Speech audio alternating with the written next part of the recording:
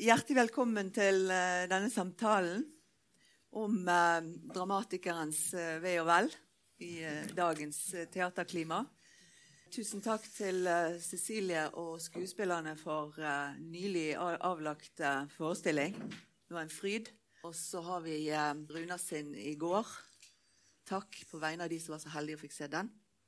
Så da har jeg glede. Jeg fremdeles Siren Leirvåg fra i sted, og har fått glede av å lede denne samtalen.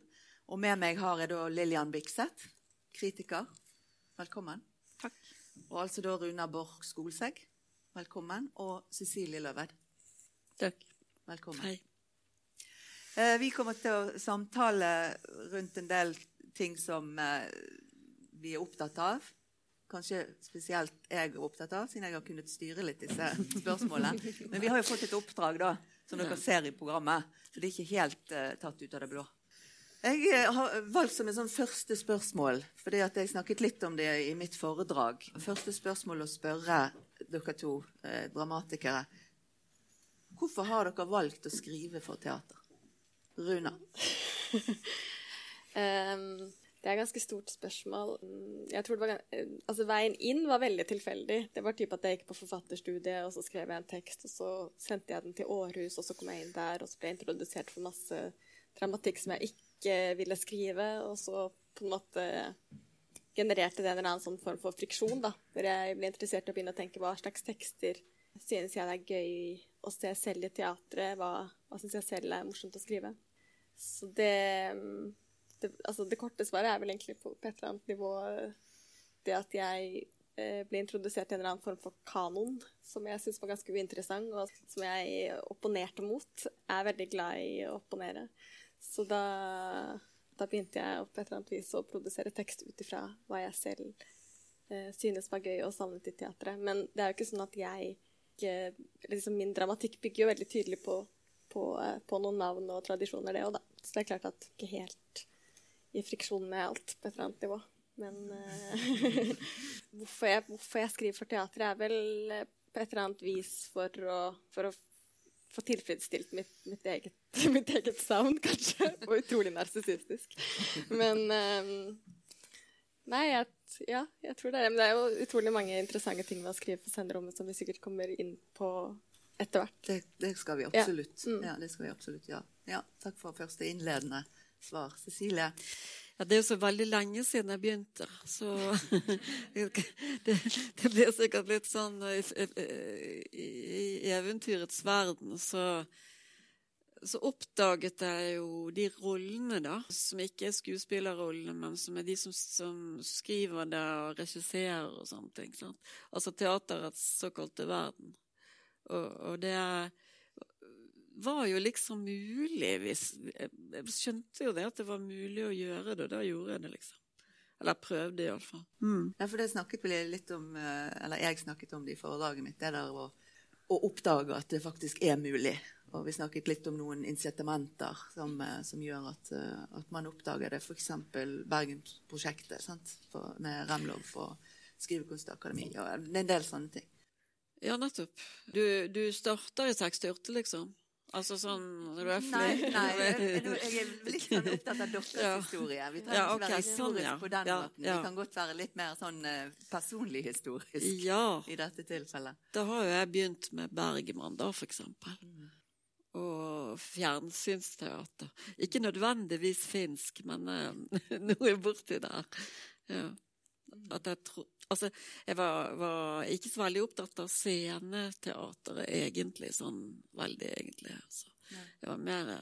Det gikk mer i film og fjernsyn til å begynne med. Altså når vi snakker alvor, ja. For det er interessant, for jeg hadde en påstand i sted om at dere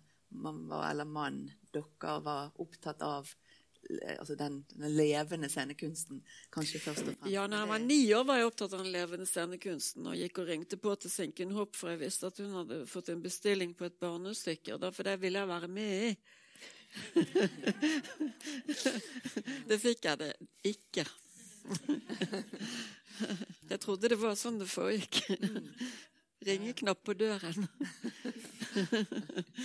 Vi kommer tilbake til mer detaljer rundt hvordan du arbeider, eller hvordan dere arbeider. Lillian, hva tenker du om å være kritiker i forhold til I forhold til den nye dramatikken spesielt, tenker du?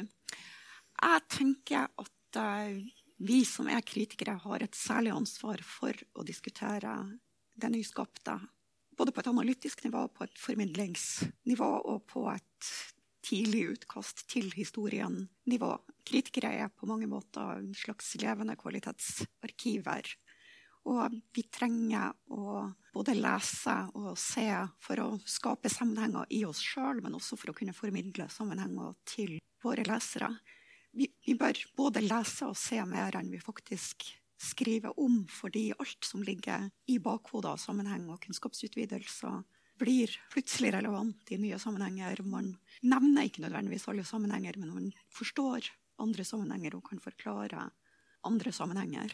Da jeg overtok hovedansvaret for teaterkritikk i Dagbladet, så sa jeg at blant de forutsetningene for å sortere hva som skulle anmeldes og ikke anmeldes, så synes jeg det ekstremt viktig at vi har et særlig ansvar for ny norsk dramatikk.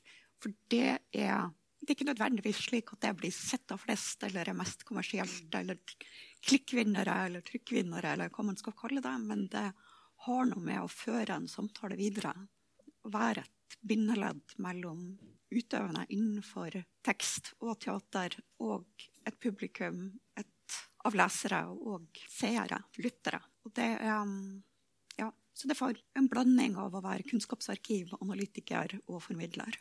Hva synes du mest utfordrende med det ansvaret som du snakker om?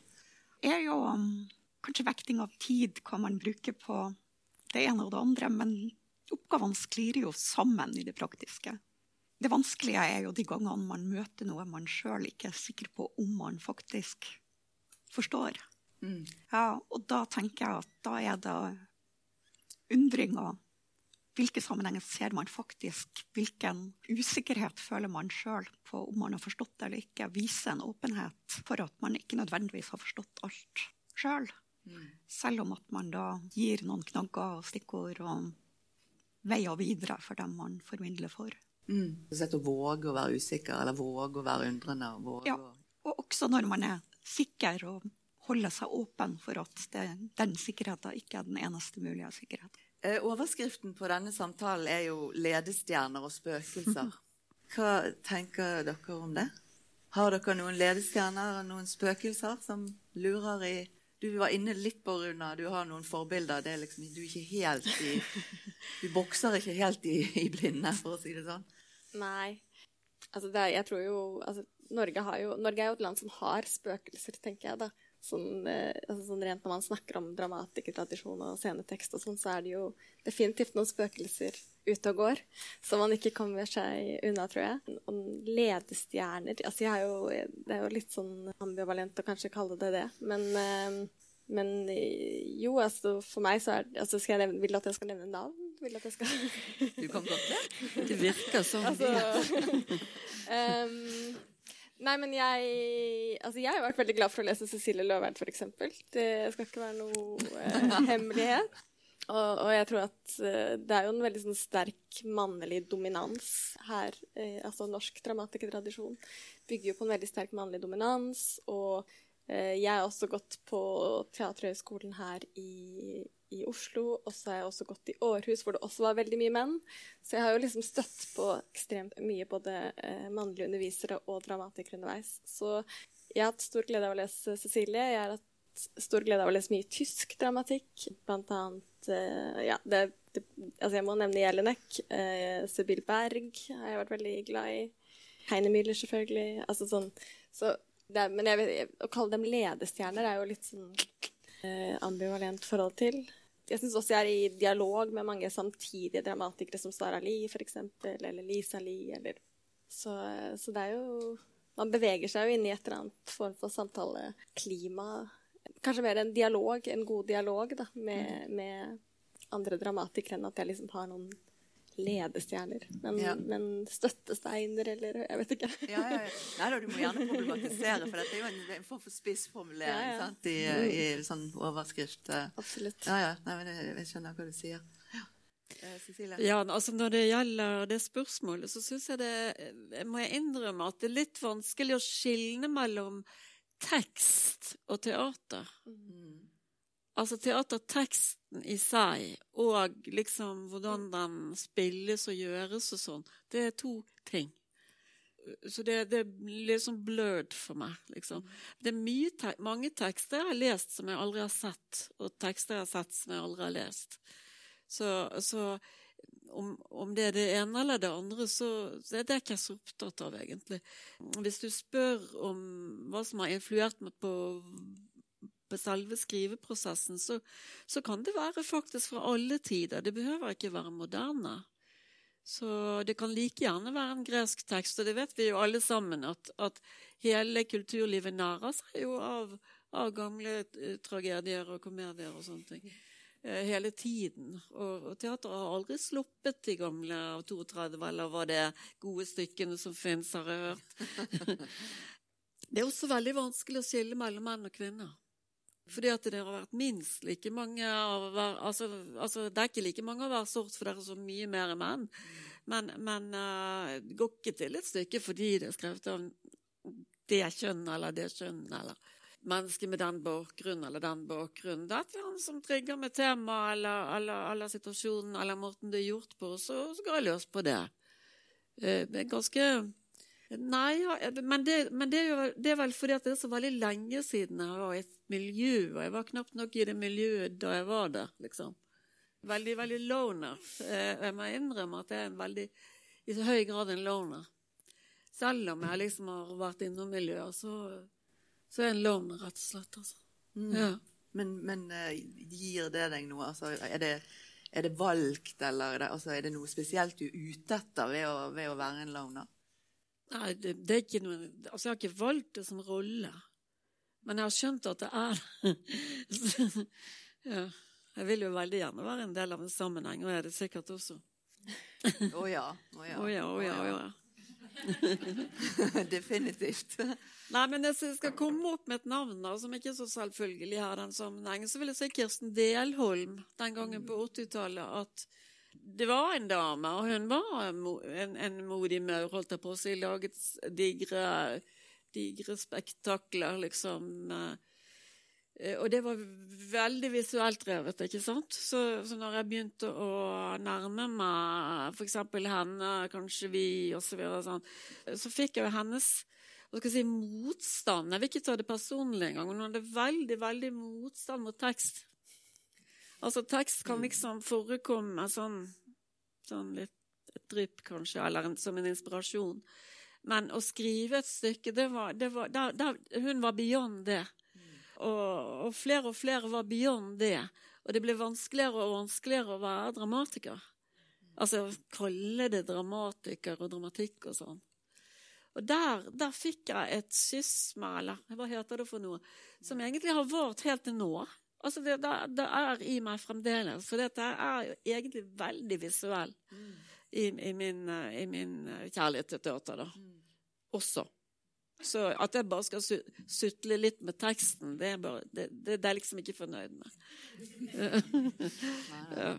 Nei, men da kan vi gå litt nærmere inn på klingen, nemlig det som handler om arbeidsmåte, estetisk tilnærming, forhold til form, dramaturgi.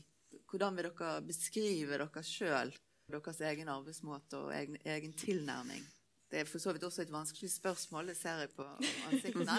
Men jeg er på vegne av publikum, så jeg er veldig nysgjerrig på det. Om vi kan våge oss å si litt mer, og det kan vi selvfølgelig, sant? For det er jo en del av diskusjonen vår, handler om det, tenker jeg, bør handle om det. Det er jo farlig å få ideer, for du vet at du må tilbringe kanskje år av ditt liv med den ideen.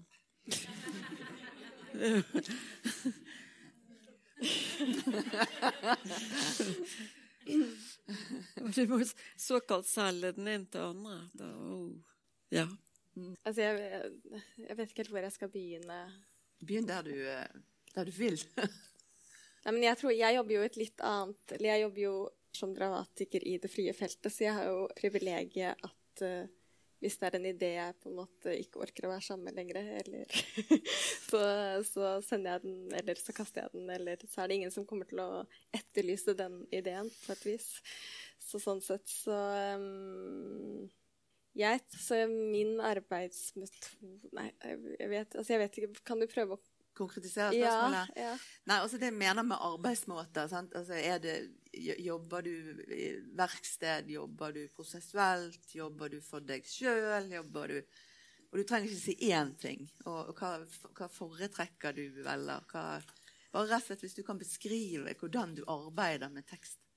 Så enkelt og så vanskelig som det. Ja.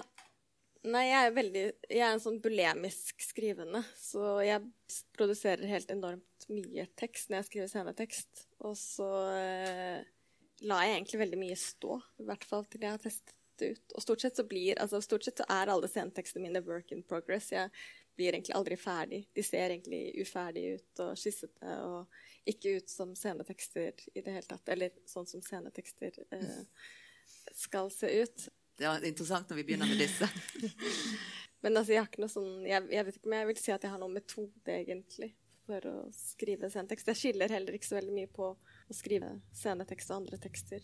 Det litt mer hvordan eller hvilken kontekst man ender opp på å plassere det i, på et vis. Det kan jo være noen annens arbeid, eller det kan også være mitt. Så ja, jeg vet ikke om jeg vil si at jeg har noen metode. Nei, men altså det jo et godt svar, det. Ja. Cecilie? Ja, det et umåtelig stort spørsmål, altså. Ja. Klart jeg har en metode, men hvor skal du starte med å forklare den? Jeg tror at jeg bare forstår at det scenisk. Jeg skiller en sånn følelsen vis-à-vis stoffet veldig forskjellig i forhold til om det dikt. Jeg skriver jo dikt. Om det dikt eller om det teater. Det den indre Cecilie veldig klar over, altså. Selv om det går an å ta et dikt opp på scenen, selvfølgelig. Men, og omvendt, kanskje. Det også blitt gjort. Men jeg nok der hvor jeg gestalter og har skikkelser og karakterer og sånn, altså. Det ikke så fjernt for meg som kanskje det for deg, jeg vet ikke. Ja, nei, eller det ikke sånn med deg? Altså, har du det? Nei, men jeg har egentlig ikke så mye. Jeg har lite karakterer og skikkelser, egentlig. Jeg er mer som en sånn at jeg tenker at jeg er en svamp, på en måte, som bare trekker til meg alt mulig, og så spyr jeg det ut. Mer enn at jeg forestiller meg at det noen som sier det. Egentlig så er jeg veldig fornøyd hvis jeg tenker at dette her er egentlig umulig at noen kan si. Det synes jeg er en bra replikk, eller en god tekst. Det umulige, ja. Ja. Interessant. Nei, bare kom til å tenke på at den teksten, så de av dere som har vært og sett noe av den Semmelweis-materialet, vet jo kanskje også det at det ikke et teaterstykke. Det rett og slett en slags essayistisk arbeid. Hvor det egentlig jeg som tenker alt sammen, og forsøker meg frem i dette landskapet ved å lese denne teaterteksten som Bjørneboe skrev en gang på 60-tallet. Jeg trodde jeg visste hva det var, og så får jeg liksom sånn åpenbaring om at altså alt får et sånt et rått, stygt lys på seg, som jeg virkelig ikke liker. Jeg klarer rett og slett ikke å spise stykket. Det som jeg skal sitte og undersøke, det klarer jeg rett og slett ikke. Jeg synes det høyst forunderlig. Det akkurat som om et kontinent, altså at vi har forlatt det kontinentet, liksom. Og så må jeg undersøke hva det er for noe. Og da synes jeg faller rett inn i en sånn feministisk diskurs, som egentlig også er litt sånn tacky. Men vi er der likevel. Ja. Og i det jeg begynner liksom å ha alle disse her stort sett veldig ubehagelige fornemmelsene, så tenker jeg, ja, men det kunne kanskje lages som teater. Akkurat det kan lages som teater. Det kan lages teater av det. Den uroen, eller den ja. Ja. Og da kommer det med metode veldig sterkt inn, hvor min metode veldig ofte har vært å undersøke et såkalt biografisk materiale. For det faktisk det Bjørneboe gjør i Semmelweis. Og nå går jeg blir enda et lag, liksom. Ja. Og så ender jeg kanskje opp med å bare beskrive mitt eget ubehag, eller sånn, ja. Det blir jo for så vidt det tredje lag av biografisk materiale. Det blir sånn kannibalisme på hele greia, liksom. Ja. Kannibalisme til og med på mine egne følelser. Ja, det er noe av det mest interessante.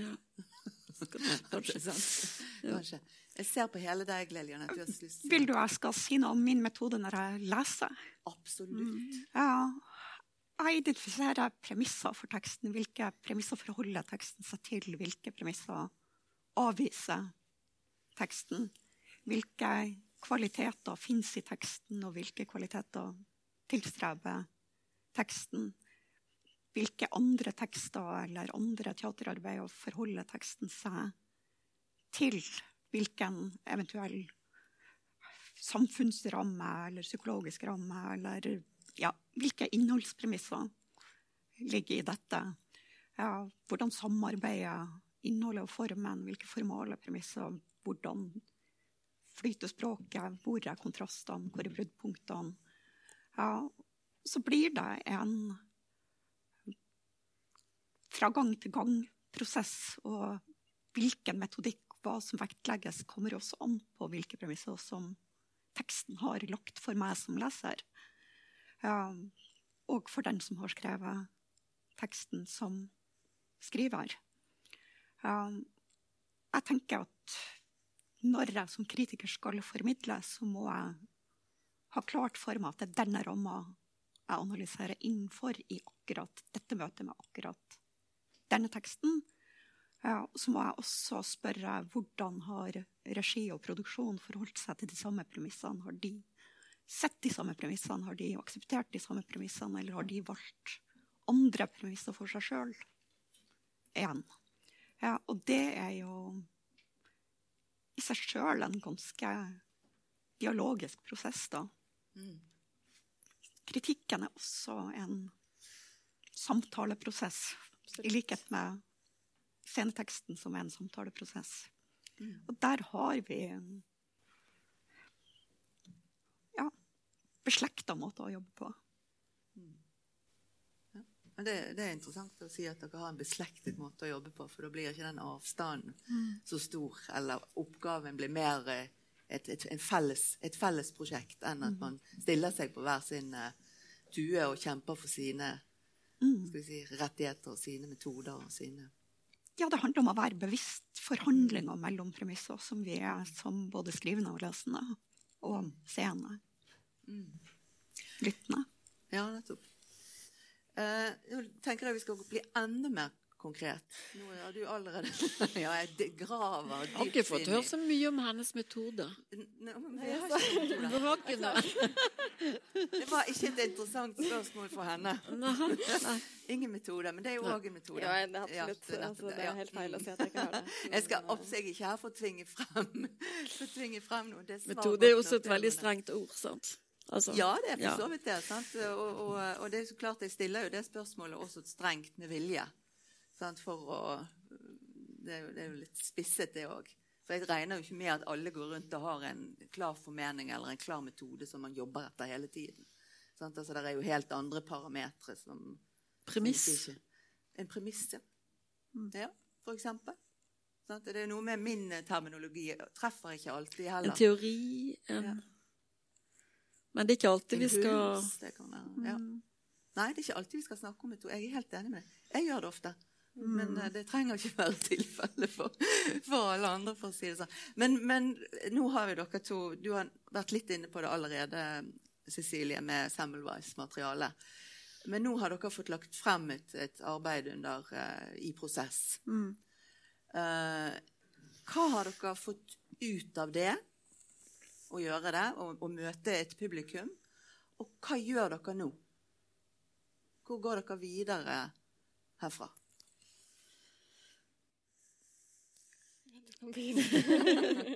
Ja. Jeg har jo et annet stykke som jeg arbeider på hele denne tiden her, etter Vår ære og vår makt. Vår ære, vår makt. Ja. Arbeidet. Så har jeg hatt ja, til og med litt før det, faktisk. Så har jeg hatt et annet biografisk stykke, eller bygger på biografi, da. Som jeg har laget 4-5 versjoner av. Mens dette har jeg laget på ingen tid, fordi at jeg bare tok et stoff som jeg hadde forsøkt å gjøre et essay. Det jeg ville var å skrive et essay, og så ser jeg at det begynner å reise seg fra papiret, liksom. Som et sånt bursdagskort. Ja, men kan jo... Ja, men hellegud. Ja, sånn. Mens det andre er liksom helt motsatt, at jeg har... Da begynte jeg med en dikter, og så var meningen at jeg skulle gjøre det vanskeligste som fantes i hele verden, nemlig å sette dikt opp på teateret. Altså dette her som ofte er litt sånn...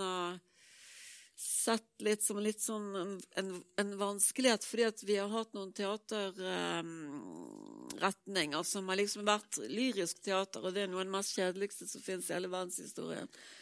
Og så tenkte jeg at jeg skulle ta noen dikt, og så skulle det bli et teaterstykke. Og fordi at jeg klarer jo ikke å si nei til impulsene mine i det hele tatt, så blir det mer og mer biografisk om den som skrev disse diktene i stedet for. Fordi at jeg oppdaget at hun, kvinnelig protagonist, var i lignende samme situasjon som hun skriver om i diktene. Og så tenkte jeg skal lage de situasjonene. Og dermed var jeg jo i gang. Og det har tatt utrolig med tid å få bare å ikke avslutte det. Det er ikke avsluttet. Nei. Så må det? For deg, altså? Ja, jeg vil nok sette en...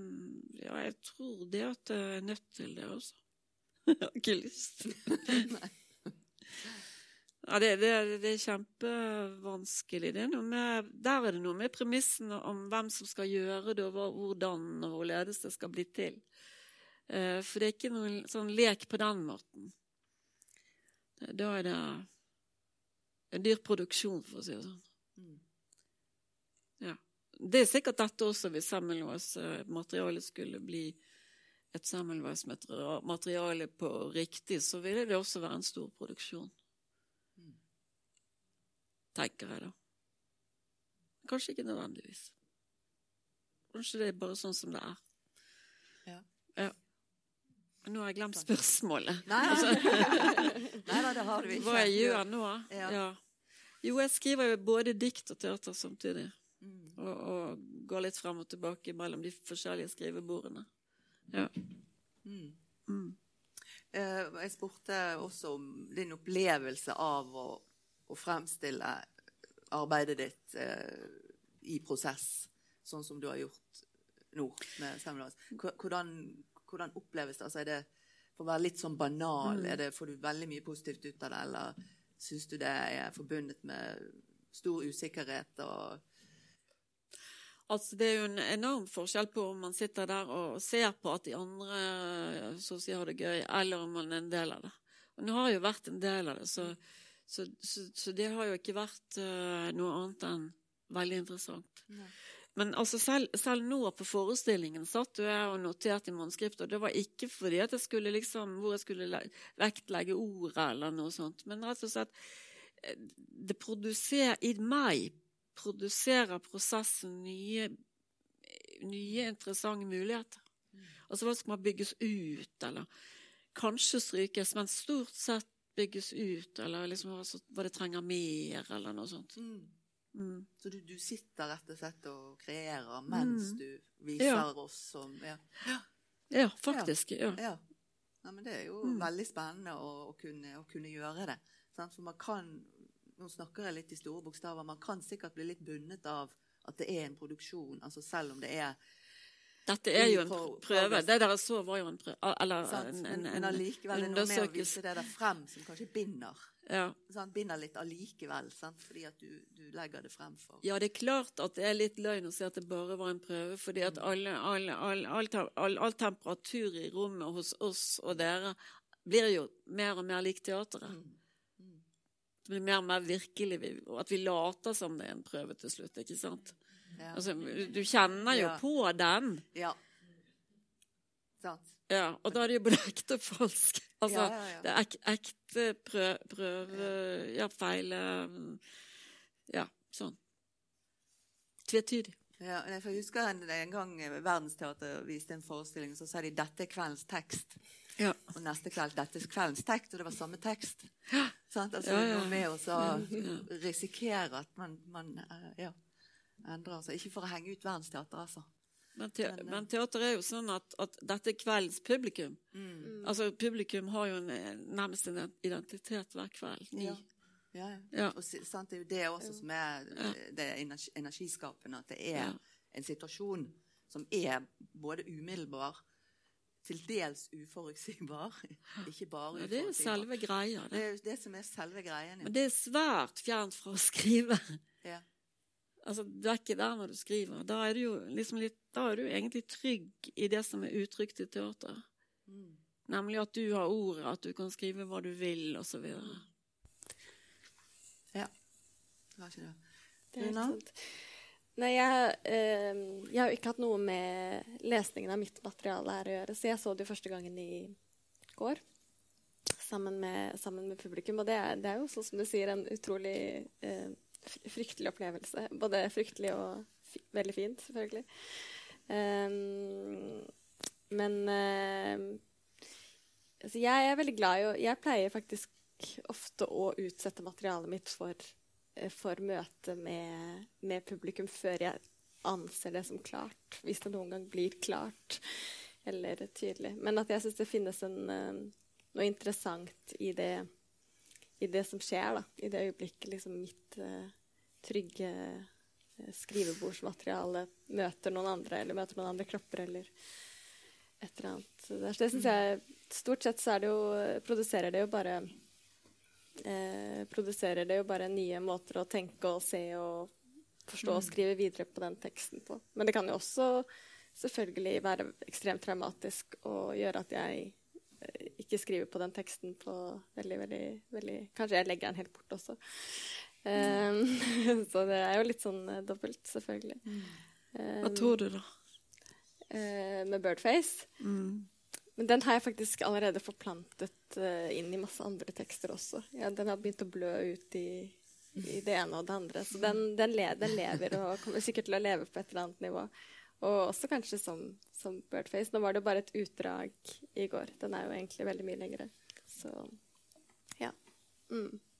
Men vi får se. Kanskje jeg jobber med den videre. Kanskje den bare muldrer opp. Jeg vet ikke. Eller blør inn i andre ting. Blør inn i andre, ja. Kan jeg spørre, den helt åpen i forhold til hva som skal skje visuelt, hva som skal skje arrangementsmessig og sånn? Det en tekstremse? Kun? Eller har du lagt noen føring? Det egentlig noen karakterer i teksten. Sånn sett det en maskin, og det en protagonist. Men veldig mye tekstremser også, innimellom de få replikkvekslingene som finnes. Men den jo på 65 sider. Wow. Ja, så den jo på ganske lite som ble vist i går. Ja. Ja.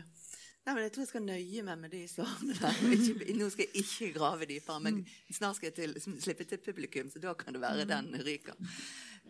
Vil du ha siste ordet i denne runden før vi Lilja? Jeg synes vel egentlig at det mer spennende Runa og Cecilie har sagt, så kanskje Ja, men det greit. Da slipper vi rett og slett til publikum. Nå blir jeg litt blendet her, så jeg håper jeg ser dere. Det noen som vil starte med et spørsmål til panelet? Det kan være hvem som helst av de. Eller alle. Eller alle. Eller alle. Ja, vær så god. Ja. Kanskje den som spør kan presentere seg, så får vi litt... Hallo. Jeg heter Solveig Stautland. Nå har jeg sett ganske mye på festivalen. Hatt med et stykke selv. Og jeg blir mer og mer forelsket i denne her måten å presentere tekst på, som så lett og enkel og kanskje litt lite bearbeidet, med minimalt med teknikk og omstendigheter rundt. Og kanskje ser at det nye veier å gå innenfor teaterverden, som ikke så definert som vi har hatt det til nå. Så jeg bare lurer på hvordan dere ser for dere kanskje at det kunne være, liksom som Semmelweis i dag, da, som jeg synes var mer enn nok ferdig. Altså, jeg har ikke lyst til å gå og se den utbygget på en institusjon. Det forstår jeg godt. Så det noe med hvilke ambisjoner har dere da? Hvor redd dere for kritikerne hvis de nå skal begynne å plukke fra hverandre noe som så uferdig, eller? Jeg vet ikke om vi får direkte kritikk på de uferdige, gjør vi det? Jeg håper ikke. Nei, de må gjerne skrive om det. Jeg vet ikke. Nei, men jeg tror at noe av grunnen til at jeg også synes det gøy å holde på med scenetekst, jo egentlig de møtene der, at det også på en måte eksisterer ved siden av de store produksjonene, eller at det går an å skrive noe tekst som kan komme veldig fort opp, få fort et publikum, få fort et møte, da. At det en sånn enorm frihet i det også. Og at det finnes, altså, det lite, det ingen som ber meg om å redigere noe ned, eller redigere noe vekk, eller liksom at det finnes en sånn, det i så fall meg selv, da. Kan dere gi det fra dere sånn som dette da, så går det an å stoppe prosessen? Vi har to helt forskjellige prosesser. Virkelig, altså. Men sånn, altså, som da en som opplever festivalen utenifra og blir veldig glad for at det sånn da, at stykkene såpass, eller fremføringen så fersk og ung og lite bearbeidet.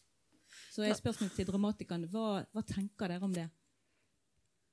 Det mye å si om dette. Altså, det så nettopp så kortreist på å si at det som du kanskje ville irritert deg på en mer utviklet forestilling bare charmerende nå og så videre. Altså det Man ser det jo også som en prosess, eller det vil i hvert fall jeg. Altså jeg så jo Cecilie sitt i dag, og jeg tenker jo at det selv om jeg også synes det var mer enn nok ferdig, så går jeg også inn og ser det med det at det en verkstedsvisning, at det en prosess og så videre og så videre. Og så var den ikke så enkel. Altså ganske mye kus og mye å passe på. Altså man tenker at det enkelt, for du sitter med manus, men du skal jo på en måte ikke sitte sånn. Så du må jo liksom... Men det jo en fin måte å liksom få...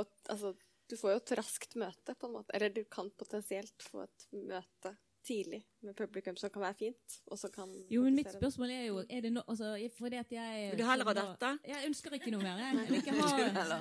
Jeg synes det mer enn nok, og at man må kanskje tenke litt nytt om teaterproduksjon i fremtiden, da. At det skal ikke være så påkostet, det skal være lettere, vi som publikummere skal kunne gå hjem og viderebrodere selv på ting, det ikke... Ja, kanskje teater ikke skal være så ferdig, da, i fremtiden. Ja, det kommer litt an på hva slags teater man går og ser, og da, for jeg tror jo at liksom, det jo mye såkalt uferdig teater da. Ja. Tusen takk for flotte spørsmål. Hei, jeg heter Rolf Eriksen, evigvarende teatervitenskapsstudent og teaterlærer. Dere som dramatikere, nå tenker dere at kan du si, teksten teksten ferdig. Og hva tenker dere i forhold til da en regissør og skuespiller som går inn og jobber med teksten? Det sånn at dere sitter hele tiden og sier jeg vil egentlig være en instruktør, jeg vil egentlig gjøre det ferdig selv, eller den klisjeen som vi alltid hører, jeg har gitt fra meg barnet mitt, som vi alltid hører dramatikere si. Men altså, hvordan den når dere, fordi at dere sier jo nå at det en prosess, og så går man videre, og Solveig sier at hun kunne godt tenke seg å se det sånn som det var nå. Men jeg synes det veldig spennende. Når det dramatikeren ferdig? Jeg kan kanskje tørre å si noe om det. Det jo faktisk ikke så lett å svare på det der spørsmålet. Og vi får jo alt. Men jeg har jo en hemmelig tanke, det alltid en drøm, da.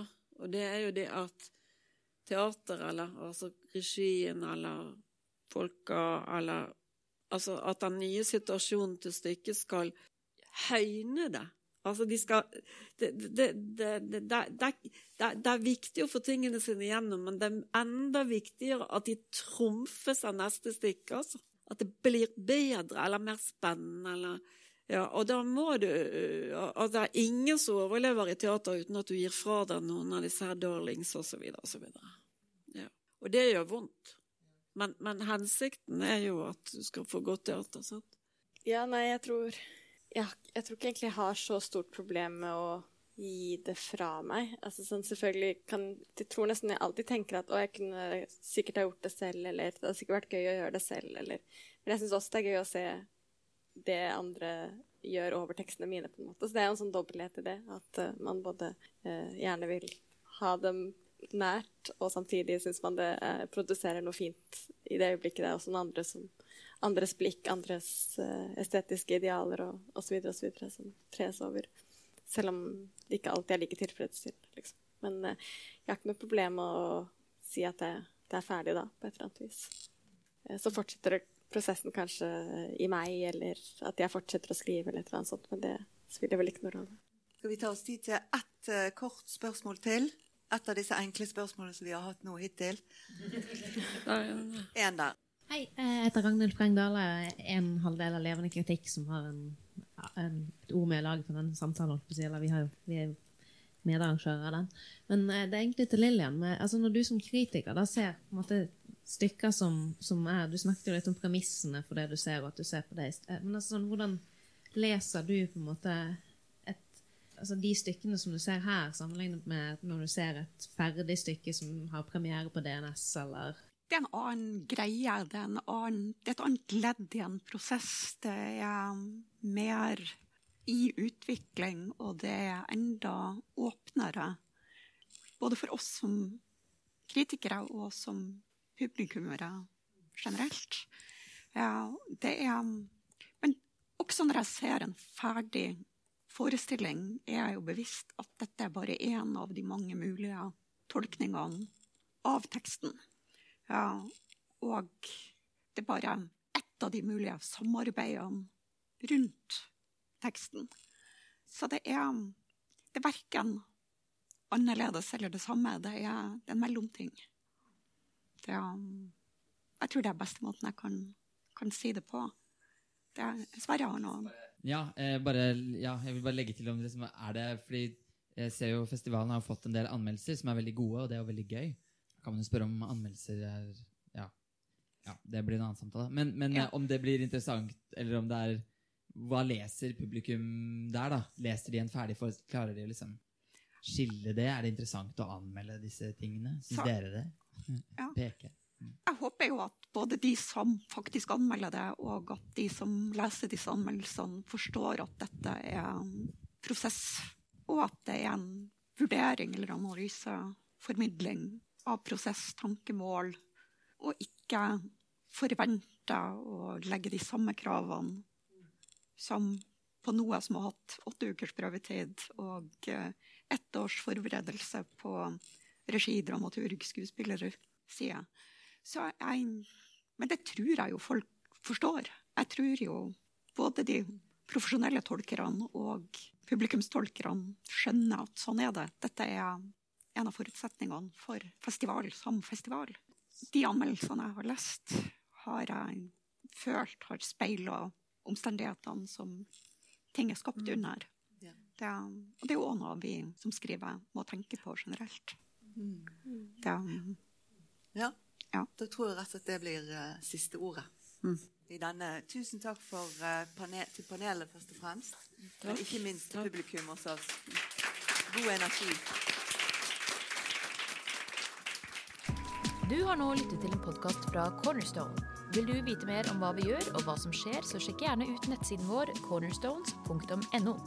Podcasten har vi laget med støtte fra Norsk kulturråd, Bergen kommune og ProScen, og musikken den av Sandra Kolstad.